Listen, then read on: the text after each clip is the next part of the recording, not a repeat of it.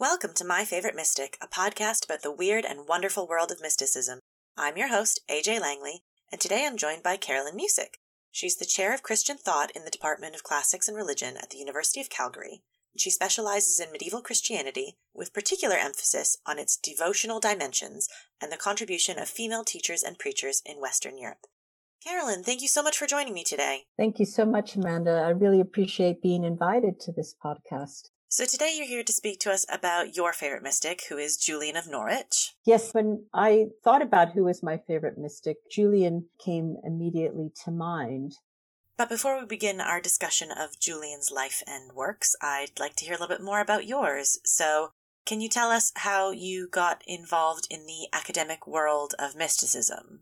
My primary area of research are sermons and preaching history in the Middle Ages.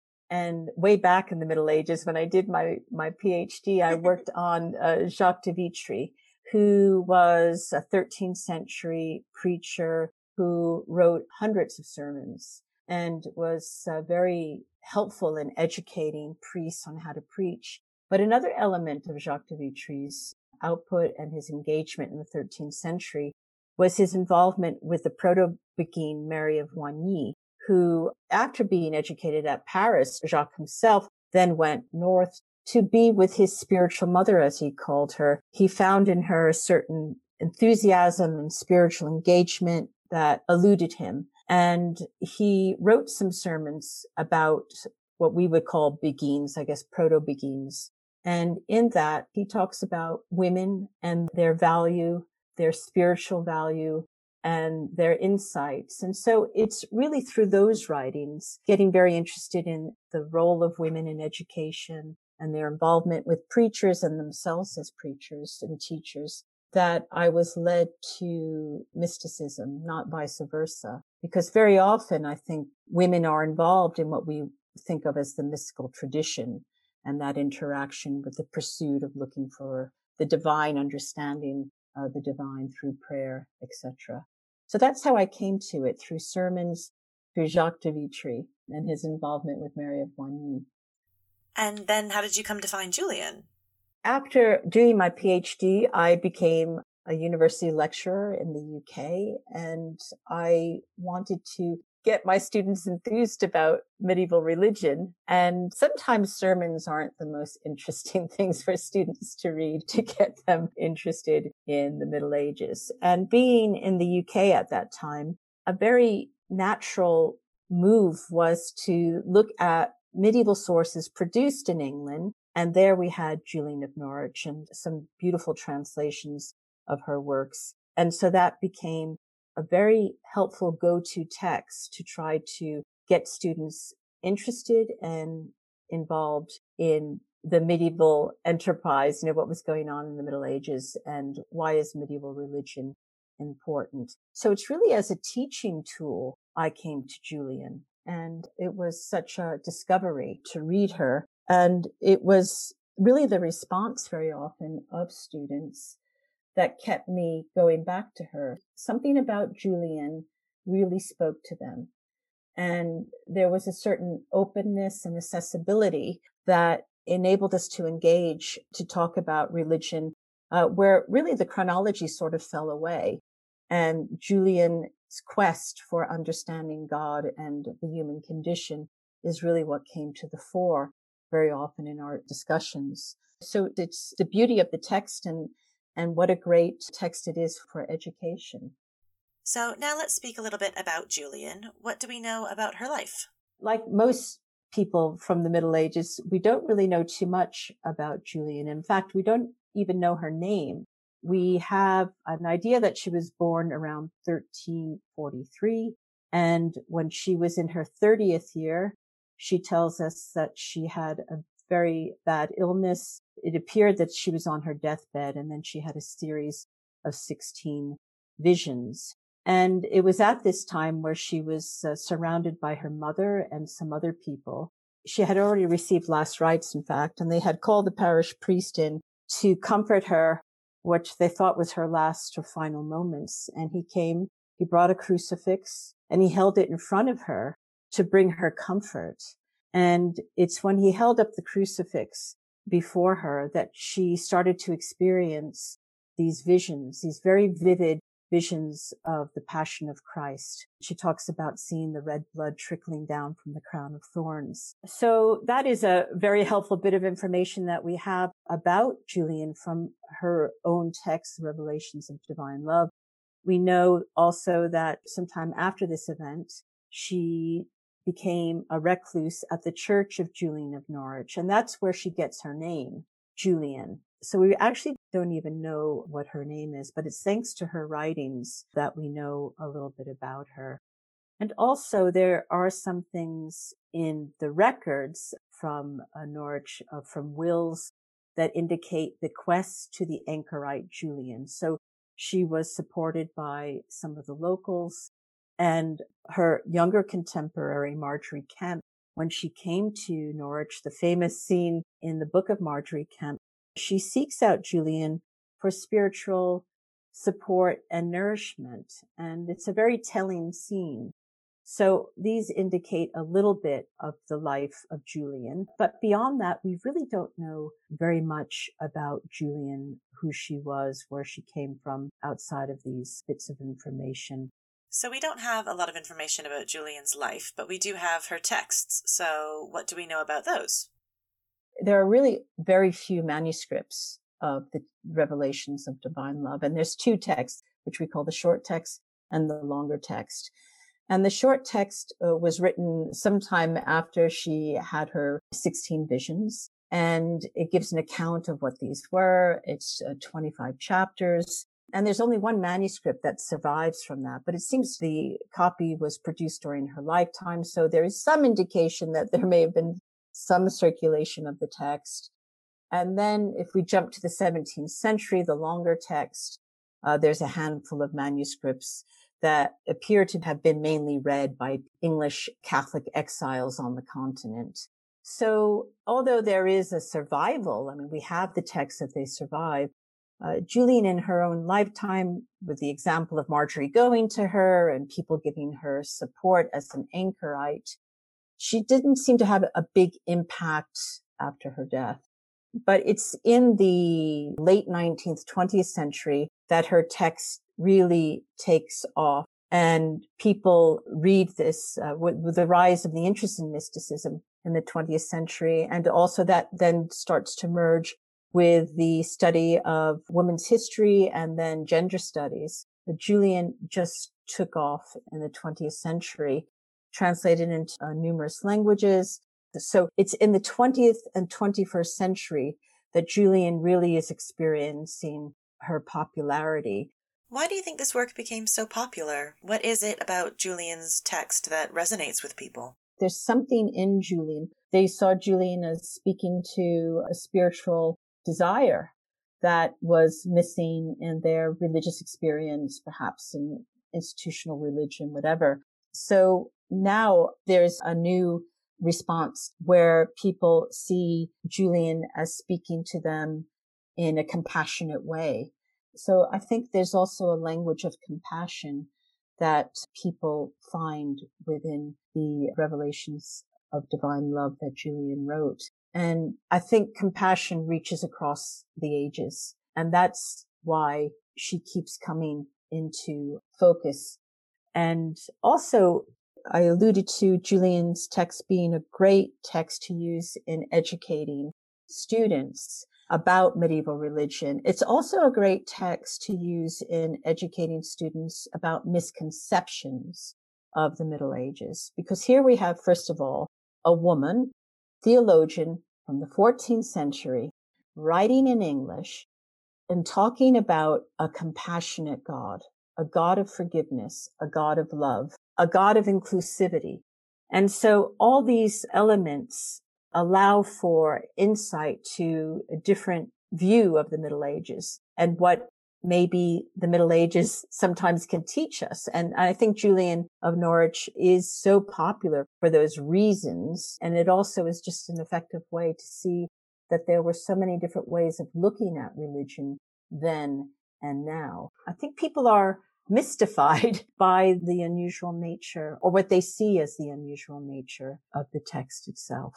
What forms of interaction and communication does Julian have with the divine? How does she experience these revelations? She sees with her eyes the image of the very vivid physicality of the blood and the suffering passion of Christ. Then she has spiritual understanding, and she also has discourse with Jesus. And so there's all these different levels of understanding and experience that she has. So how does Julian come to write the revelations of divine love? What inspires her to document this experience? So she has doubt about what has happened to her initially and how she's going to convey that. Right after she experiences the visions, she thinks she's going to die, and then she realizes she's not going to die. And when she's on the mend, she's conflicted. She says a man from a religious order came to visit her, and she said to him, I think I was delirious. And then she says, and I saw this vision. And she immediately feels regret and becomes very despondent because she feels that she's distrusted God who gave her the vision by saying that she was delirious. And B, I think because she says to this man that I saw this vision, and she's conflicted about how is she going to reveal what has happened to her. And she struggles with that. And then she has a spiritual understanding of what occurred to her. And she said, this is from the short text, chapter 22. I saw my soul as large as if it were a kingdom. And from the properties that I saw in it, it seemed to me to be a glorious city. In the center of that city sits our Lord Jesus, true God and true man, glorious, highest Lord. And I saw him dressed imposingly in glory. He sits in the soul, in the very center, in peace and rest, and he rules and protects heaven and earth and all that is. The manhood and the Godhead sit at rest, and the Godhead rules and protects without any subordinate or any trouble. And my soul was blissfully filled with the Godhead, which is supreme power, supreme wisdom, supreme goodness. In all eternity, Jesus will never leave the position which he takes in our soul, for in us is his most familiar home and his favorite dwelling. So, she sees that God is within, and this is a certainty that she has, and that pervades really the whole of her writings. So as I say, that's the short text. And the long text, it's written some 15 to 20 years after the short text, and it's 86 chapters. And it's a greater reflection on the short text. But it also indicates the power of her visions that she wants to share with others. The visions are given to her not as a special gift, she says, for herself, but for her to then relate to other Christians, her fellow Christians. And she spends the rest of her life trying to figure out and sharing these visions with her fellow Christians and trying to get to what God is and why and how this is important for humanity. So what kind of ideas does she put forward in the text? How does she characterize God? What key message do the revelations have for humanity? She struggles with the judgmental portrayal or understanding of God as judge. And she has difficulty seeing that. Throughout the whole text, she reassures the reader that she believes in everything that Holy Church teaches, what is taught to her, what is preached to her. She struggles with questions, I guess we would say, theodicy, what is sin, what is evil, and ultimately sees that all of creation, of course, is good, which is Christian teaching, but it's that which she focuses on. She understands she's not at all deluded by the fact that people struggle, there's sorrow. She talks about sorrow and struggle, and there are moments within the text where she is desperate herself. But ultimately, what's interesting for Julian is that she cannot not see the positive and the goodness in creation, not only in God, but I think what's most important in some ways is that she cannot help but see the goodness in humanity. And that is an extremely hopeful positive message that really comes across from the text. The most important thing I think that Julian tries to relay is that this all starts really in a condition of prayer. This is how what we would term the mystical experience, consciousness, really evolves with Julian, because another bit of information that we have about her is a little bit before, it's before the illness. She starts out her revelations of divine love saying that she prayed or she spoke to God. She asked, petitioned God to experience his passion, to understand his passion, to experience an illness that would make her understand his suffering. And this is what happens when she's 30 years old, 30 and a half. But she also prayed that she have contrition, compassion, and a longing for God. She prayed for those things, and those things stay with her. And really, the Revelations is showing that through prayer, and she says this, that prayer unites us, unites the soul with God. So in many ways, it's a very commonplace situation or ritual or approach to God that she sees the entry into the search through prayer. That is the most fundamental message I think she's getting through to her fellow Christians. So, is the text a form of guidance then, a means of encouraging the reader to long for and reach out to God through their prayer? I think ultimately that is the larger message of the Revelations, is that through trying, through searching, and having this willingness to search for God is really the best humans can do in the condition. And although she accepts that sin is what separates humans from God, it's through the willingness to search and to want to will and do God's will. And that is through prayer, as she says it. So what happens, I think, for her, though, is that her observations of how this will be fulfilled is a very positive message. At the end of her short text, the first text that she composed, she ends with a discussion of fear, but how fear of God is the start of knowledge, and she refers to fear. But at the end of the long text, she talks about, this is famous as chapter 86, which is not in the short text or elements of it, is that the message through the visions, the reason why God gave her these visions is love, ultimately love. And that is the message that she says that we must understand, that God is love. Now it sounds simple, but ultimately that's all she can conclude, that God is love. And this is why the message is such. I think there's a practical element here, though, too. I think Julian, at some point, we're not quite sure when, but does become a recluse, becomes an anchoress. And a large part of the anchoress's activity would be to give spiritual support, advice, counsel to those who were seeking that nurturing. For those who are unfamiliar with the term, would you be able to give a brief explanation of what it meant to be an anchoress or an anchorite during this period? Anchorites were fairly widespread in England and Norwich in particular, and East Anglia. And men and women could be anchorites, but very often what they would be attached to a church, and they would live maybe by themselves or maybe sometimes in a pair, and they would be mindful of God, pray to God through ritual. And that was, of course, important for personal spiritual development. But they also were part of the community. They were part of the spiritual religious world because they fulfilled a very important role in the religious experience of those who lived in and around towns and cities where they were. And this was to provide spiritual counsel to men and women in the community who sought it. And the church can provide institutional support and confession and all those things, but there are these other elements of spiritual nourishment. And very often the anchorites fulfilled that role.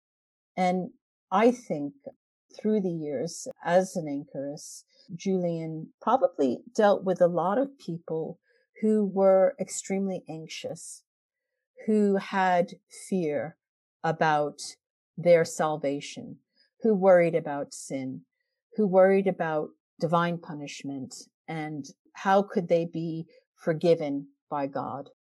And this is something that she really develops and focuses on, because I think it was something that she probably met day in and day out. Well, the 14th century was quite the tumultuous time. Extremely tumultuous. Julian is born a few years before the Black Death. So people know they're going to be on Earth for a very short time. They're reminded that death is around the corner and that they need to be prepared. Look out, Jesus is coming, sort of thing.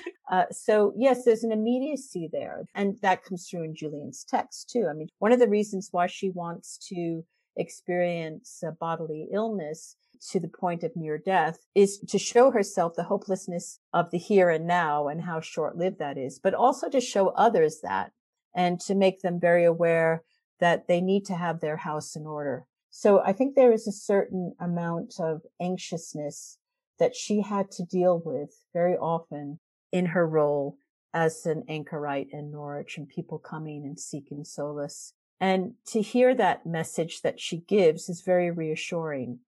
And it does show a sense of redemption, a sureness of redemption and compassion and forgiveness that seemed to be number one on her message for her fellow Christians. So that is the important thing to focus on.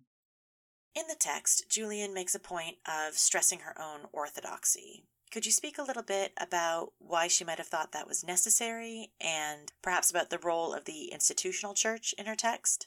Yeah, it's a great question.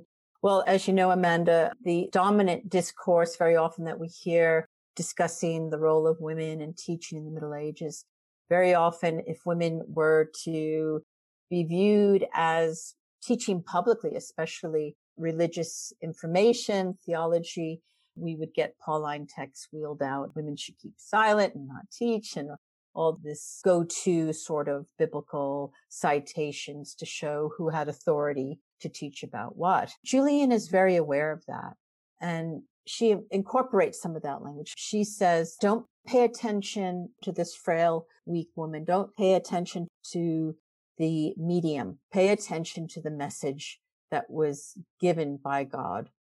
And so she, in a way, diffuses the criticisms that she knew could be thrown at her. But she also goes on to reason. She says, just because I am a woman doesn't mean I should not relay this message that comes from God. So she's very much aware of the arguments that would have been pitted against her. And she does it very delicately and with great balance, but I think with a gentle rigor that enables her to carry on the discourse. And what's interesting is that there seems to be just a little bit of evidence too within the text that she is supported by the local clergy, the local religious men. And again, this shows diversity in the way people are viewed. You know, it's not just black and white. So first of all, she had already received last rites, but the parish priest is fetched and he wants to be there to comfort her in what he thinks is going to be her last hours. And he puts the crucifix there. So he wants to be there with her. And then as soon as she rallies and she's better, who's there? The first person, a man from a religious order. And then when she tells him that she had this vision, although she says it might be delirium, he takes it very seriously. And she's a bit ashamed by that, but he takes what she says very seriously and listens to her. So I think her text and how she presents it reflects that there is wiggle room. There is the ability, if presented in the right way. I'm not saying that you could just go out there as a woman and preach publicly or, teach publicly, but if presented in the right way with the right language, it's a deep understanding. She understands the situation, but also, as I think in this mystical tradition, she's compelled to tell what she saw, because in that she sees a truth. It's given to her not because she's special, but because there is something there that she must share that God has given her. And this is the kind of language she uses. I'm not doing this because I'm special. I'm doing this because everyone must see and hear it. Where she is straying into areas of Christian thought that aren't predominant, at least in the sources, is this notion of universalism, of forgiveness of all. Although she does focus on people who are Christians. But if you keep reading her writings seem to point to that God is dwelling within humanity. There seems to be these general statements of a universalism that is all will be saved. Her famous line, all will be well, or Jesus' famous line, all will be well, according to Julian. But there's this notion that she cannot help but see the goodness in humanity. And, on one level, one could say, well, this is a universalism that all will be saved, and that strays into a sort of heretical teaching. But she never pushes it that way. She is very nuanced and extremely sophisticated and aware of what she's saying, because she keeps going back to the point that she's struggling with issues of sin, evil, the big ones, right? And the whole issue of theodicy. And she's honest with her struggle with that because she sees a compassionate God. And this is really the focus of her study, of her work, is the compassion of God, the forgiveness of God. And so rather than mounting an argument, as you might find in a scholastic text, of why, let's say, universalism is right, or why we need to focus mainly on forgiveness, she's just saying, let's talk about forgiveness, God's forgiveness. Let's focus on his compassion. Let's focus on his love. And that's what she's doing. That's how she's presenting it. And she's not a systematic theologian. You could see her more as a pastoral theologian is a better term. So she's not pushing it, but she's just saying, this is what I see. And she's leaving it at that. But the message is, one would say, one of inclusivity that is much more creative and moving away from the norm you would find in her other English mystical contemporaries like Richard Rollo or Walter Hilton. And, they're very traditional. She's moving away from that. That's absolutely true. But she's focusing on things that people would find hard to object to. God is compassionate. God loves, and that's the way she's discussing it. And that all in all, creation is good. And that means humanity is good. So what is it about Julian and her work? What makes her your favorite mystic? I think it is the positivity. It is the belief not only in God, but in humanity. And that, I think, is what speaks across the ages as we live in a different time and world than Julian. But having faith in humanity is something that we need. And she's so hopeful there. So I like going back to that text to try to see what she's seeing. What is she seeing that gives her this hope? Because she must have been dealing with so many very difficult accounts and interactions that she had as an anchoress and hearing people's struggles. But yet she comes up with this view that she absolutely sees as the truth of the message that she needs to get across to give people this hope. She sees the visions as a powerful gift that has been given to everyone. And that's what drives her to write. And so the mystical isn't private. It's a completely public and communal. Carolyn, thank you so much for joining me today and for sharing your love of Julian of Norwich and her message of hope and faith in humanity.